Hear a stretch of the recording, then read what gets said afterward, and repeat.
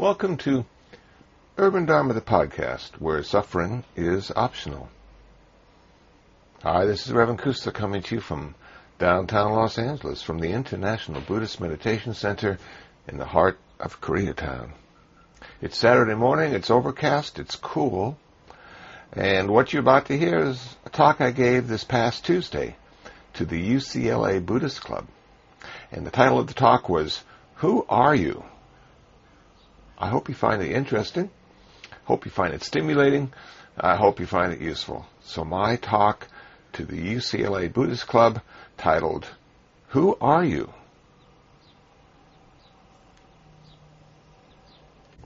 Which brings us to our first difference, and our biggest difference.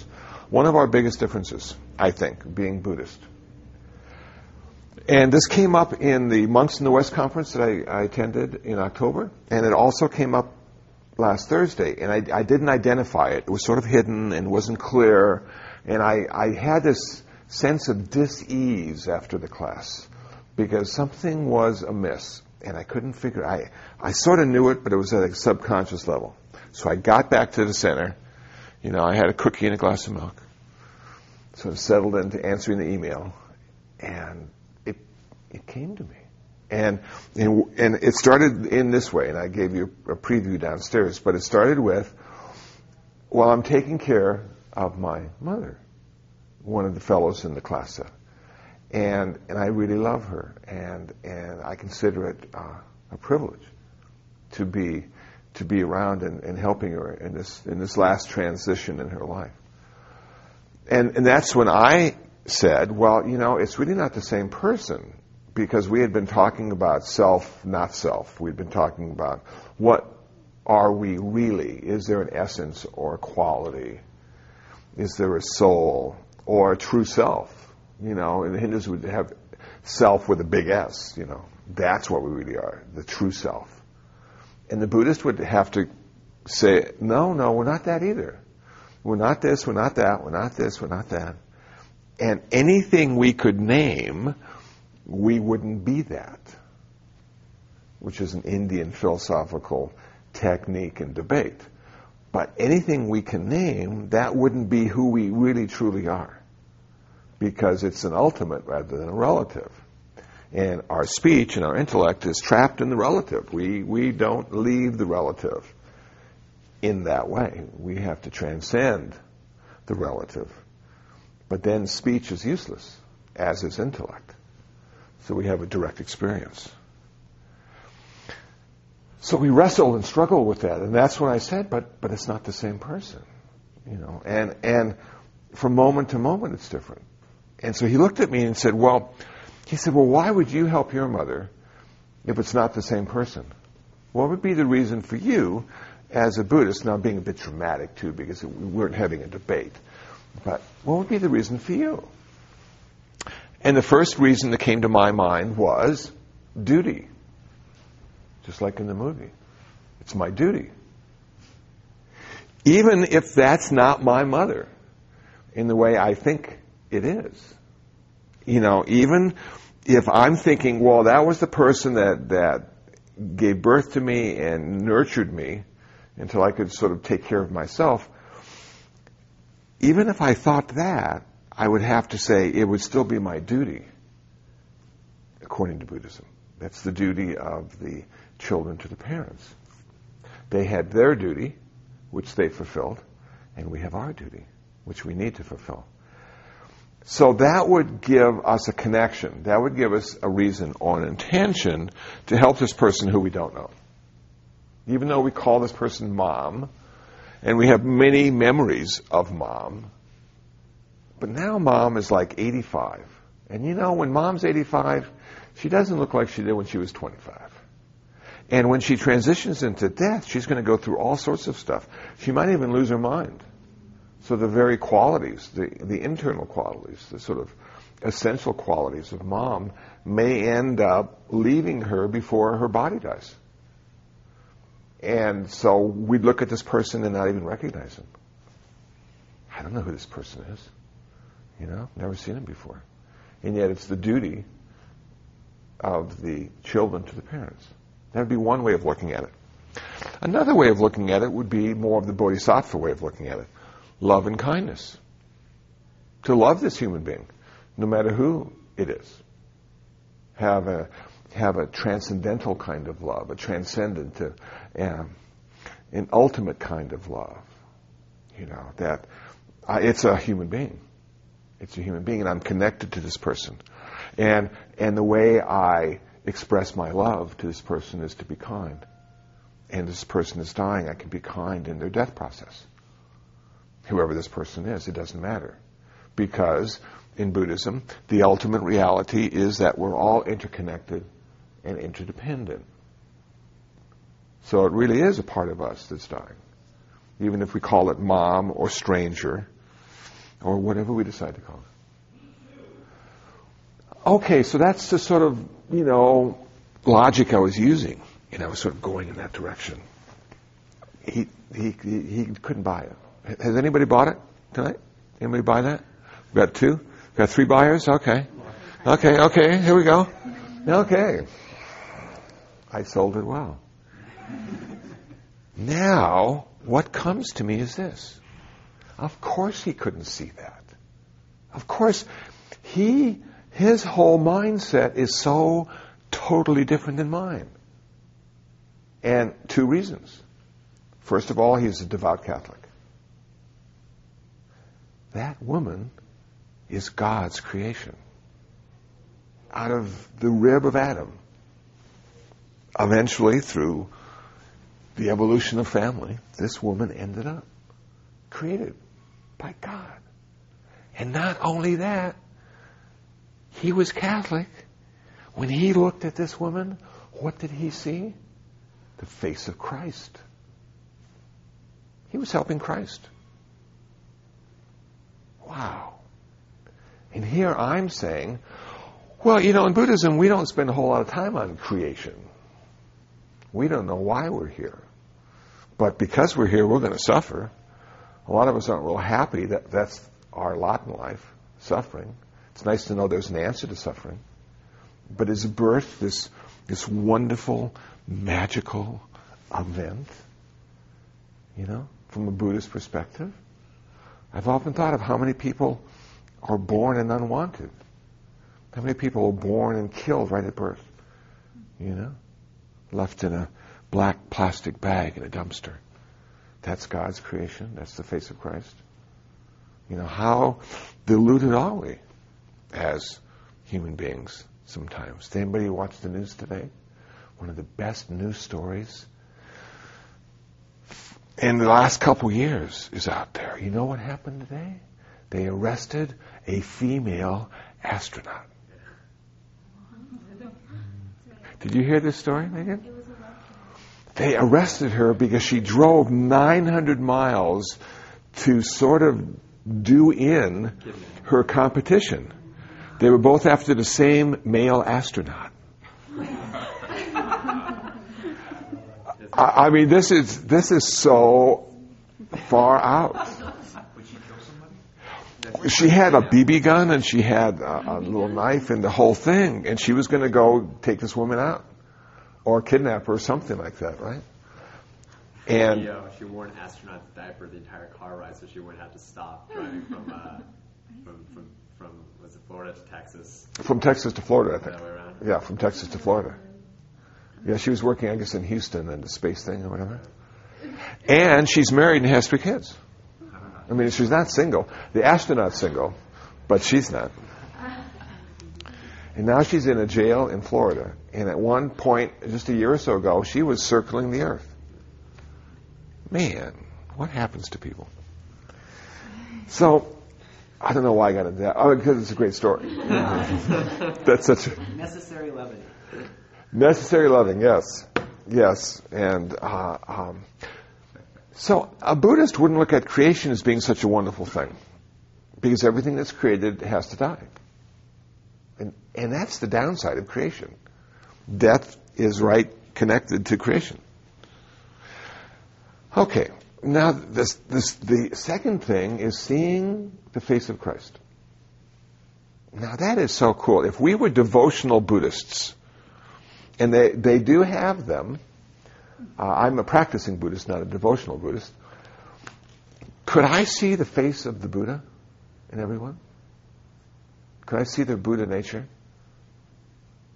You know, I wonder. Because there are people that say they can see the Buddha nature. It said the Buddha saw Buddha nature in everyone. And when you bow to someone, you're not bowing to who they are.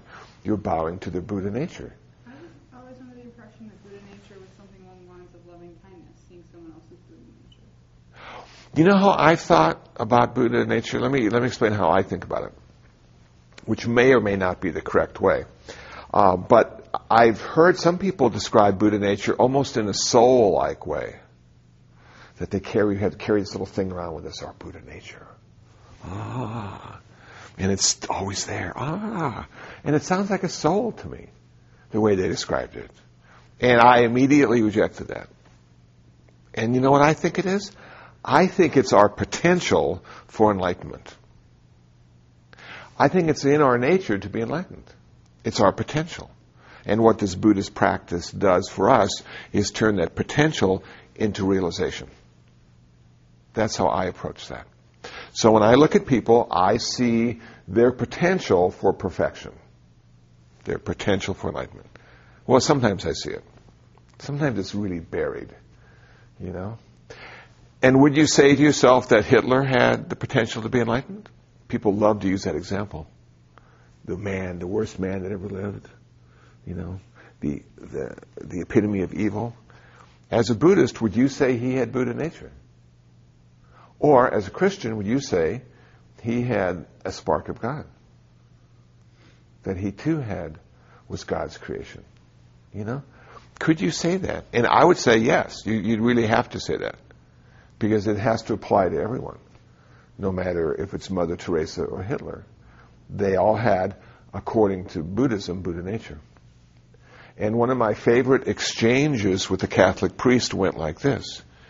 He came up to me and said, Kusala, he said, I know you're a Buddhist, but I see the spark of God in you. I said, Father, I see Buddha nature in you.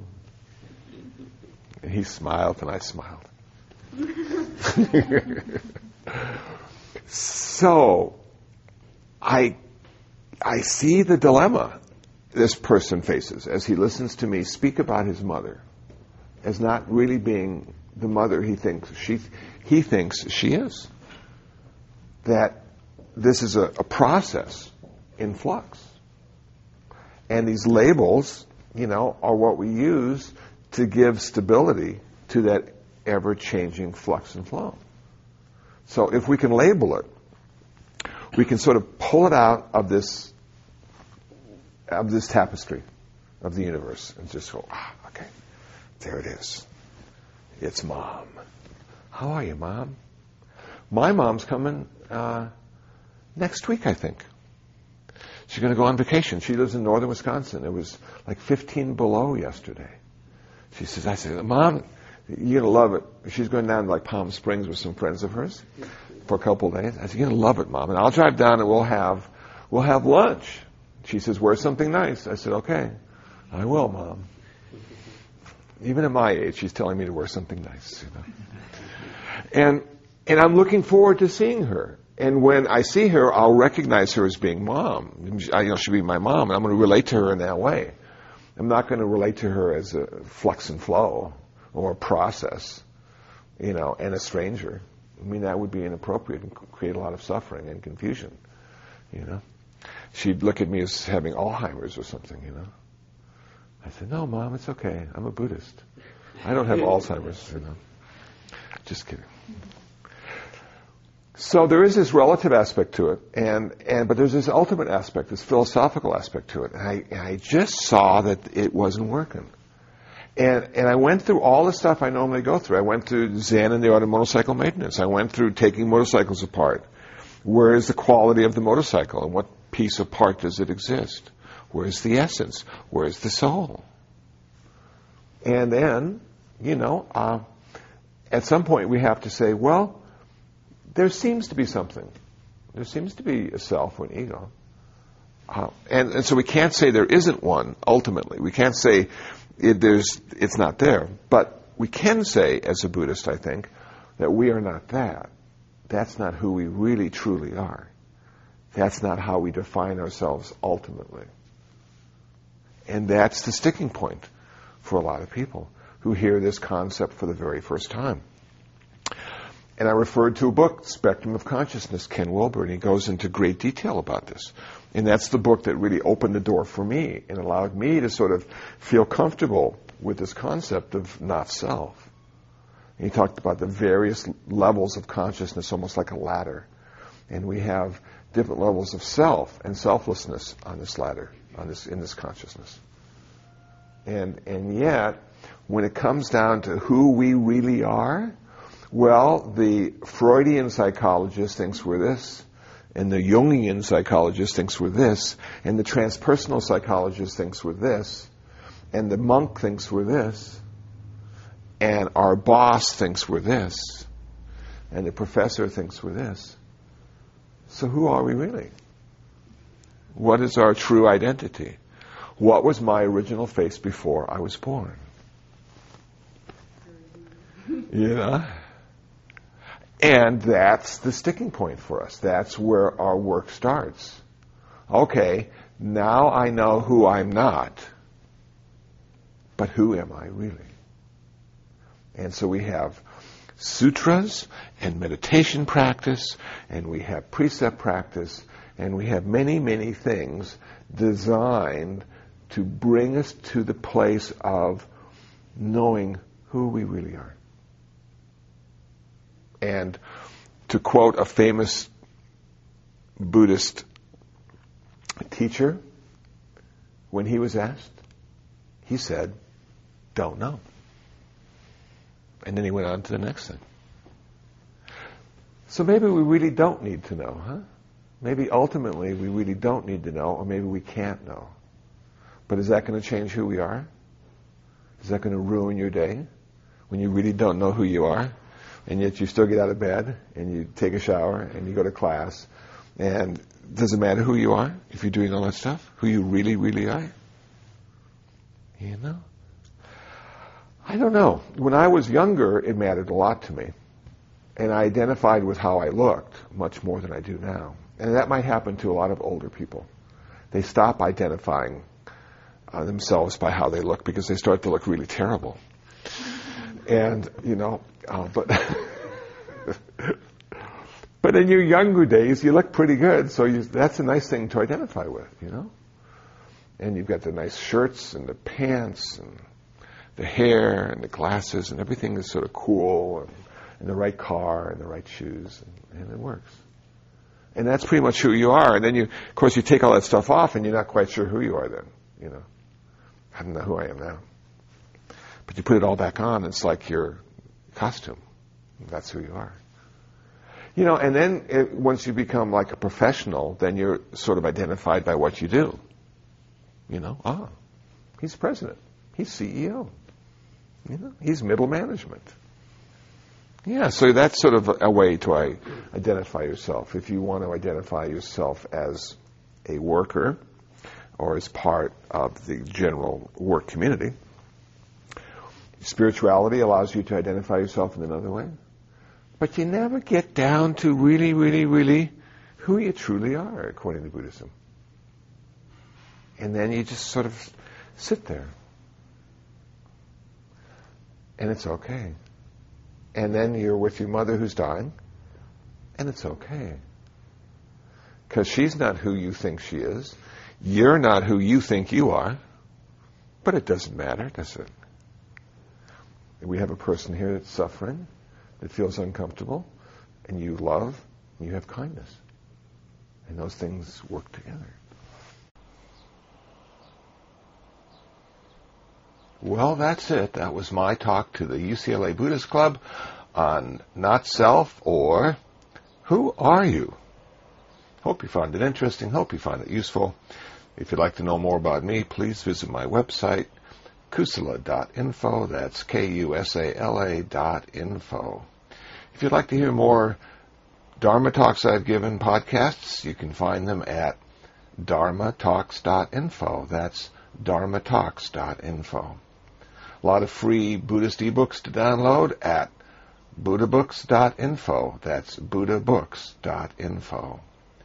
And if you'd like to email me, my email address is kusala@urbandharma.org. Well, until the next time, until the next podcast, be happy, be peaceful, and most of all, be free from suffering.